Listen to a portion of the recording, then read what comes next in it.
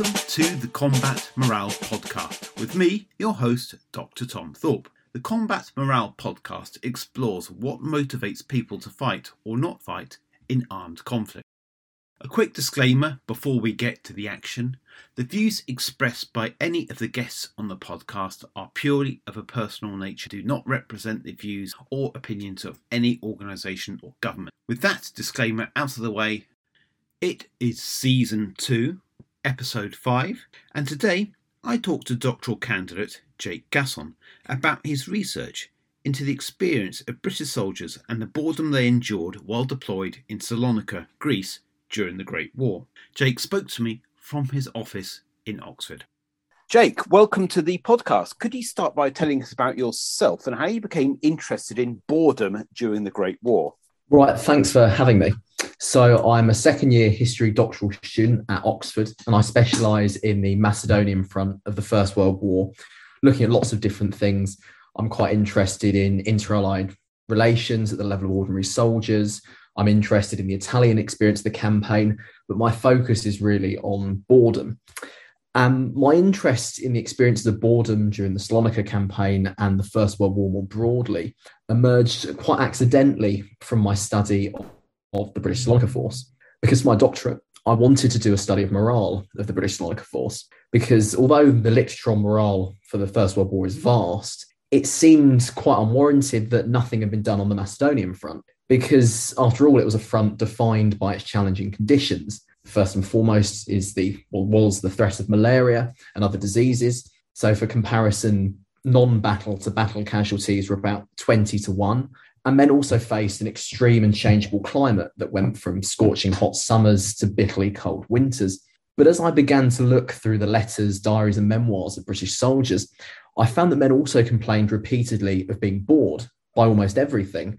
So sometimes this was just a single instance, maybe a boring period of training or an uneventful day at the front. But more interestingly, I found that men described boredom as sort of a stifling and long-lasting experience that coloured much of their active service. But what really convinced me of the importance of studying boredom in this context was the complete disregard for boredom in the existing literature of the First World War in general and the study of soldiers throughout history. And that's not to say that the prominence of boredom hasn't been recognised, because you likely will have heard of the truism that war is 90% boredom and 10% terror, or is that months of boredom punctuated by moments of terror. But while this is commonly accepted, boredom usually receives maybe a few lines at most and is talked about quite simplistically and as little more than just something that's quite unpleasant to have. And I couldn't reconcile this with the importance attached to it in the accounts of British soldiers, so I knew I had to dig deeper. And then gradually boredom grew ever more important in my thesis, and now it is the entire focus of it. So let's start by looking at two things. Firstly, could you tell us what Salonika or where Salonika is? You mentioned the Macedonian front, so I assume it's somewhere down in the Balkans. And then secondly, could you tell us what you mean by boredom? So the Salonika front is present, I'm referring to present day northern parts of Greece and the south of the Republic of North Macedonia. So regionally, it's Macedonia because it refers to what was once the Ottoman region of Macedonia, but is also called Salonika because British and Allied troops landed at the city of Salonika, now Thessaloniki, and that was the main Allied base for the campaign. And now for boredom, that's one of the most difficult questions to answer, because existing references to boredom in the literature on soldiers' experiences during the First World War don't really give much thought to what boredom actually is. But when you look at interdisciplinary studies, I'm thinking particularly psychology, there's a great degree of disagreement. No one agrees whether boredom is an emotion, a mood, a state, a trait, and all of these bring with it different characteristics. But you can sort of grasp a general impression of what it is. So at its most basic level, boredom in a psychological perspective is a principally negative lack of interest in one's surroundings. But what is important to note is that it's subjective. Nothing is inherently boring. It's all down to how the individual relates to their surroundings. But for my thesis, I look a bit deeper than that, because there's lots of different types of boredom. And that's something that really comes out when you apply the psychological research backwards to this historical case study. So really you have two main broad types. You've got simple boredom, which is to do with a situation. It can be fleeting or it can be longer lasting. So it could be an emotion or it could be a mood. And it can be a lack of interest, but it can also be a lack of meaning in a situation. But the more serious second type of boredom is called existential boredom. And this is a generalized absence of meaning in an individual's life. And this is something that's very long lasting as a mood. So what sources are you drawing on for your study? So principally, because I'm studying a subjective psychological state, I draw on a wide range of personal accounts. Letters, diaries, and memoirs are all very important, particularly letters and diaries to try and avoid the distortions of time. But memoirs are also very important because the benefits of hindsight allow men to sort of properly understand exactly what they were going through. And in this regard, one of the advantages of studying the British Salonika force, when we think of source base, is that it was quite small compared to British forces elsewhere, because it peaks at around 180,000 men in 1917. And so I can examine proportionally a much higher number of personal papers than if I was studying, say, the Western Front. And also I'm trying to, in terms of representativeness, I also try and draw upon the letters ranging from diaries and memoirs, ranging from generals to privates, to try and show that boredom was this holistic affliction that plagued the entire expeditionary force rather than just one section of it. But I'm also drawing upon official documents because it's important for me to show that boredom was not just an unpleasant experience for the individual, but its effects broadened outwards throughout the entire BSF. So I use unit war diaries, disciplinary records, and the wealth of reports that are produced by high-ranking British officers, both at Salonika, or both serving with the Salonika force rather, or who were sent there by the war office as observers. And so why were the soldiers bored? In short, almost everything bored them to some extent. But if we consider first the simple boredom that I talked about earlier, there are three distinct aspects that I really focus on. And first of these is the Macedonian countries, because the subjectivity of boredom meant that some found it greatly interesting. There's varied natural landscapes, a range of wildlife, and they were really interested in the indigenous population, which seemed quite strange and interesting. But others were greatly bored because whether they were stationed at the front or travelling through the rear, men wearied at the vast treeless expanses in front of them and the grass that turned monotonous brown by the summer sun. And the area behind the front also seemed quite lifeless. The villages had been destroyed and depopulated by the recent Balkan Wars, which had happened only a few years before British soldiers arrived in Macedonia. And aside from visually, the countryside of Macedonia offered almost no opportunities for recreation because although the campaign can be called the Salonika campaign, they were nowhere near Salonika for much of it. They were stationed far up country. And what made this sort of boredom worse was the lack of leave and the long periods in the front line, which forced men to confront the same sources of boredom from the countryside for an extended period of time. And even those initially interested in the landscape found themselves becoming bored as it lost its novelty. And the second source of boredom is the work required of British soldiers. So when we consider the psychological demands of soldiering, we often forget that men had to do more than fight. And in this regard, boredom arose from the characteristics of men's duties. For some, it was the endless routine, and others, it was the fact that they had a job that gave them lots of free time and nothing to fill it. But worst of all were the labouring duties, because digging trenches, building roads, and quarrying dominated their time and proved repetitive and mind-numbing. And the need to construct trenches around Salonika, known as the birdcage line, in early 1916, and to build the infrastructure necessary to conduct offensive operations meant that the duties had to be performed for extended periods of time, and this boredom became intolerable. But beneath the surface, labouring caused boredom through a lack of meaning, because certain duties seemed pointless. While constructing the birdcage around Salonika, the need to constantly refill trenches they just dug, which then had to be dug again somewhere else, meant that British soldiers questioned why they were doing it. And the fact that the Germans and the Bulgarians didn't march on Salonika also made them question why they were creating defences. But even worse was that labouring men made men question if they were actually soldiers still, because digging rather than fighting made many feel more like navvies. And that's a phrase that they use continuously throughout memoirs in particular, but also contemporary accounts. And in this regard, men suffered boredom that came from underutilisation.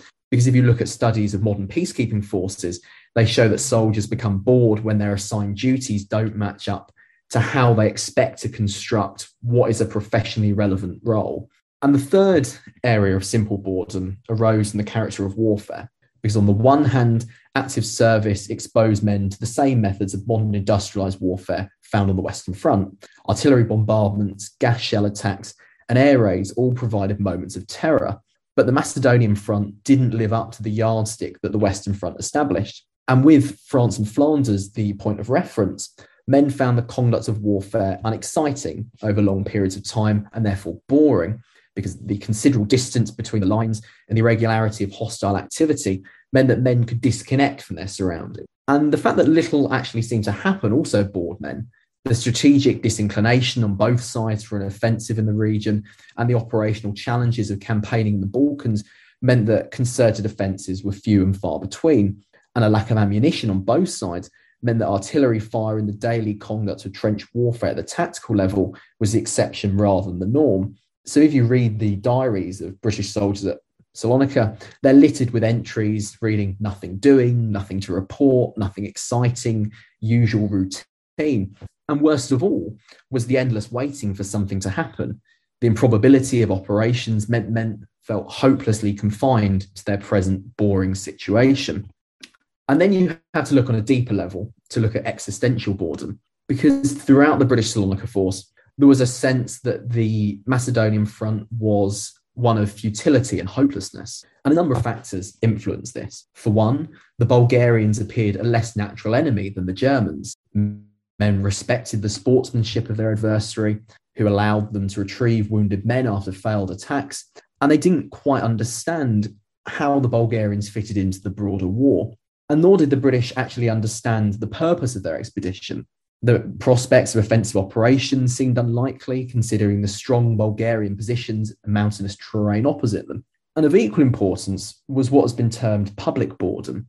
So this is the idea that soldiers, to find meaning in their duties, have to feel that those at home appreciate them. But this wasn't the case with Salonika. One of the criticisms of the home front that emerges repeatedly throughout their accounts is the popular music hall song that went, "If you don't want to fight, go to Salonika." And that caused a lot of resentment. Another man wrote of a supposed Battle of Waterloo Station, where a party of Scottish soldiers on leave responded to the mockery of those on leave from France by fixing bayonets, killing 6 and wounding a number of others. That probably didn't happen, but it shows exactly how they thought of their own position in relation to the broader public appreciation. And part of this was also that men felt that those at home didn't fully understand what they were doing. References to Salonika rather than Macedonia carry connotations of men relaxing, enjoying themselves in the city, rather than the harsh reality of life up country. So what was the impact on morale and military effectiveness? Again, this is a very difficult question to answer, and it's a very important one because, like I said earlier, I want to show that boredom wasn't just an unpleasant experience. It was something of real military importance, as this is something that emerges quite strongly from the recent studies that have been done since the 1960s onwards on peacekeeping forces and counterinsurgency operations. And from my research, boredom does emerge as a recognised threat to military effectiveness, one that was recognised both at the time by the military authorities and one that we as historians can look back and identify. So reports issued by high-ranking officers in the BSF and those dispatched to the Regional Mother War Office feature a number of concerns and the effects of boredom on morale, efficiency, and just the general psychological well-being of British soldiers. For instance, one military attaché sent by the War Office contrasted the poor morale of British forces on the Doiran-Vardar front with that on the Struma front, and he attributed the superior morale of British troops along the Struma to their less monotonous life because they could conduct more minor operations. And boredom also noticeably affected the performance of soldiering work. So during the construction of the birdcage, General Sir Brian Mahon, the Commander-in-Chief of the BSF at the time, issued orders in response to the disinterest and inefficiency of men when bored with digging. Though it's really from personal accounts that one can identify a wide range of boredom, effects of boredom on military effectiveness. So many British soldiers spoke of a condition called Balkan tap, a sort of mental breakdown common amongst the men of the BSF, which was connected to boredom, depression, isolation, and the futility of life in Macedonia. And one medical officer noted it manifested itself by a lack of memory, a lack of concentration, and just an apathy towards life in general. And in the latter aspect in particular, it echoes the condition of existential boredom. Others spoke of frequent suicide amongst their own units and those of their comrades, such as at Summerhill Camp, which was a British camp not far from Salonika itself, where life was supposedly particularly depressing. And junior officers, with their finger on the pulse of their units, also detected less serious but wide-ranging impacts of boredom. They noted that men shirked when performing monotonous duties such as road making and digging, and the maintenance of military discipline also seemed to pose an issue in light of the inactivity of the front and the boredom that resulted. And there's also a few anecdotal points that you can draw upon. So some suggested that boredom led men to become less alert. So one in his memoir writes of how the lack of military activity on the front made men susceptible to be captured by Bulgarian patrols and raids on British positions. So what did the military authorities do to try and counter this problem, and how successful were they? So from the early months of the campaign, the military authorities respond by either organising or encouraging various forms of entertainment. One of the most important of these is the pantomimes and concert parties that proliferate throughout the Macedonian front and throughout the BSF. And the pervasiveness of these concerts and pantomimes is clear from the fact that almost every British account will refer to having attended one at some point. And there's one man responsible for writing and producing many of the plays, a man called Weston Drury, estimated later after the war that he thought that 200,000 men had seen his plays.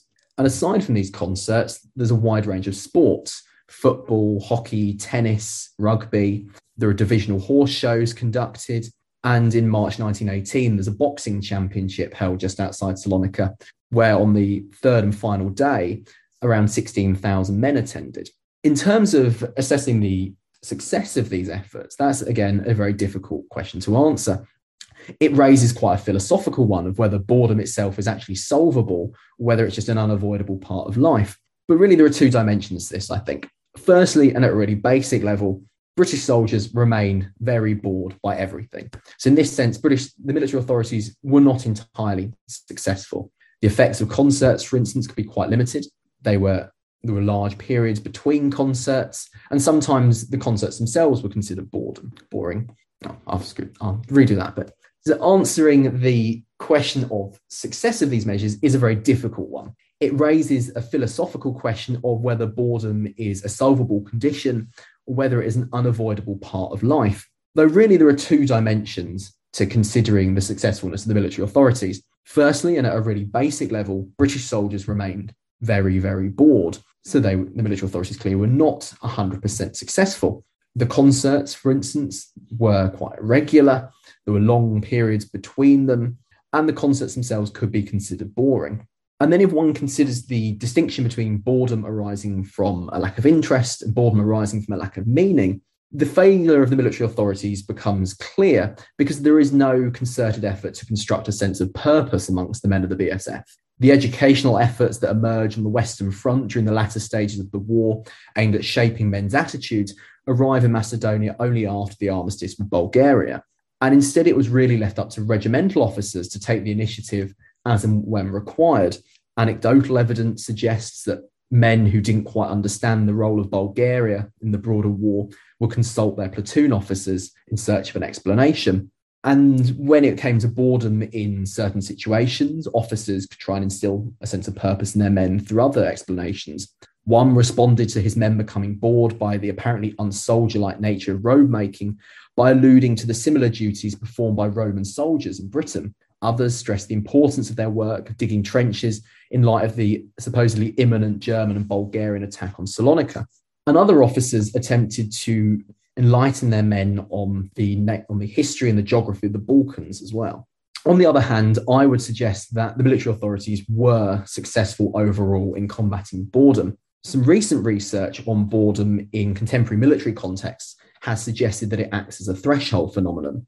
In this sense, boredom has to reach a certain level before its effects become incredibly serious. But as I explained earlier, the effects of boredom amongst the men of the BSF were certainly varied and noticeable, yet remained short of outright destructive. For instance, there was no large-scale indiscipline, which I think is quite interesting, given that boredom and purposelessness have been assessed as contributory factors to the Cattaro mutiny amongst Austro-Hungarian sailors in February 1918. Another potential indicator is the fact that the mentions of suicides are confined to anecdotes amongst personal accounts. I haven't found any references to an epidemic of suicides in official documents either. I think that's really interesting because this is completely new to me, because I looked at this sort of an issue when in small group cohesion. And something I'm surprised at is, why are soldiers bored when they come from a background of probably urban working class men in monotonous industrial jobs? I find that quite interesting factor, that their civilian lives would be probably as boring in many ways as their military lives. Yes, that's something that I found incredibly interesting as well, because yes, the accepted view is that British soldiers in the ranks came from very monotonous, dull, industrial working class lives, and therefore boredom was an accepted part of daily life. And yet that doesn't seem to stack up with the pervasiveness of boredom throughout the BSF. I can't offer a clear explanation for why that is. Yet I have found it quite interesting that some officers suggested that boredom arose from soldiering duties, because the soldiering duties were very dull and uninteresting when the men themselves came from artisanal backgrounds with interesting work and work that required a degree of skill and complexity. And did you notice any major difference between the front line and rear areas, or is it a general sort of phenomenon you find across units? So yes, there is a distinction between the different areas of the British Salonika force. In terms of existential boredom, it's something that spreads throughout the entire BSF, whether it's an infantryman at the front or a man working the field ambulance in the rear. But when it comes to simple forms of boredom arising from a deficit of meaning, then you can detect a distinction. I found that infantrymen are far more likely to become bored by soldiering duties because of the fact that their duties of digging trenches, building roads, are so far at odds with how they conceptualize themselves as a combatant who is there to fight principally. Whereas those who served with the Army Service Corps or the Royal Army Medical Corps, they could become bored by their duties, but they didn't suffer from a lack of meaning in their daily lives because they were performing the duties they expected to do so. And that's quite interesting because, again, contemporary work on peacekeeping forces has found a similar trend in that medical workers on peacekeeping operations, if they're performing medical work, they find a source of meaning in their lives and therefore they don't become bored, whereas infantrymen performing those sort of peacekeeping duties but do become bored because they're not fighting. Did you notice boredom on any other fronts in the First World War? Or not boredom to the same extent. No. Daily drudgery, yes. Existential boredom, not so much. That seems to be a really distinct aspect of the Macedonian front. Jake, thank you very much for your time.